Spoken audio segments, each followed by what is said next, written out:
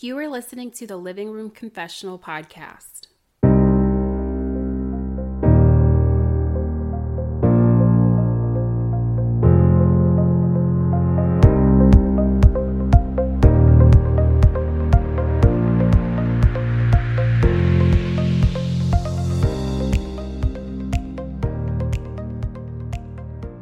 Hi guys, welcome back to another episode of the Living Room Confessional podcast. I'm your host, Courtney.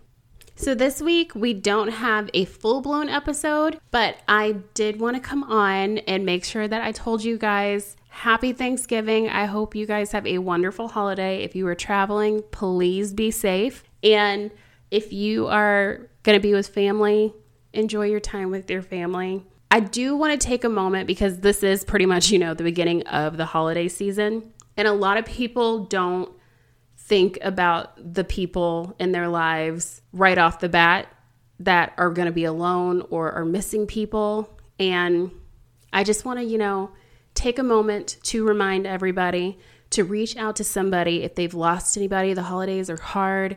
If they are alone, keep them company. Maybe schedule in like a 10 to 30 minute phone call just to check in to make sure they're good. And, invite somebody to dinner. Like some people want to go, but they don't have a place to go. So if you're the type of person that's comfortable doing this, invite somebody over to your dinner. But I think that we tend to forget or just kind of glaze over the fact that the holidays are not just about gifts and Black Fridays and all the deals and all that stuff.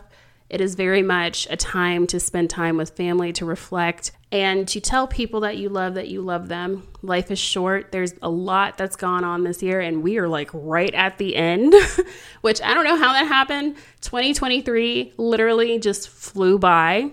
And, it's been a phenomenal year for me, so I'm not complaining at all. Even if it wasn't that great of a year, I still would not be complaining. But the year's gone by fast. Time moves so quickly and life is so short. So you know what? Just make time to make sure that the people you care about know that you care.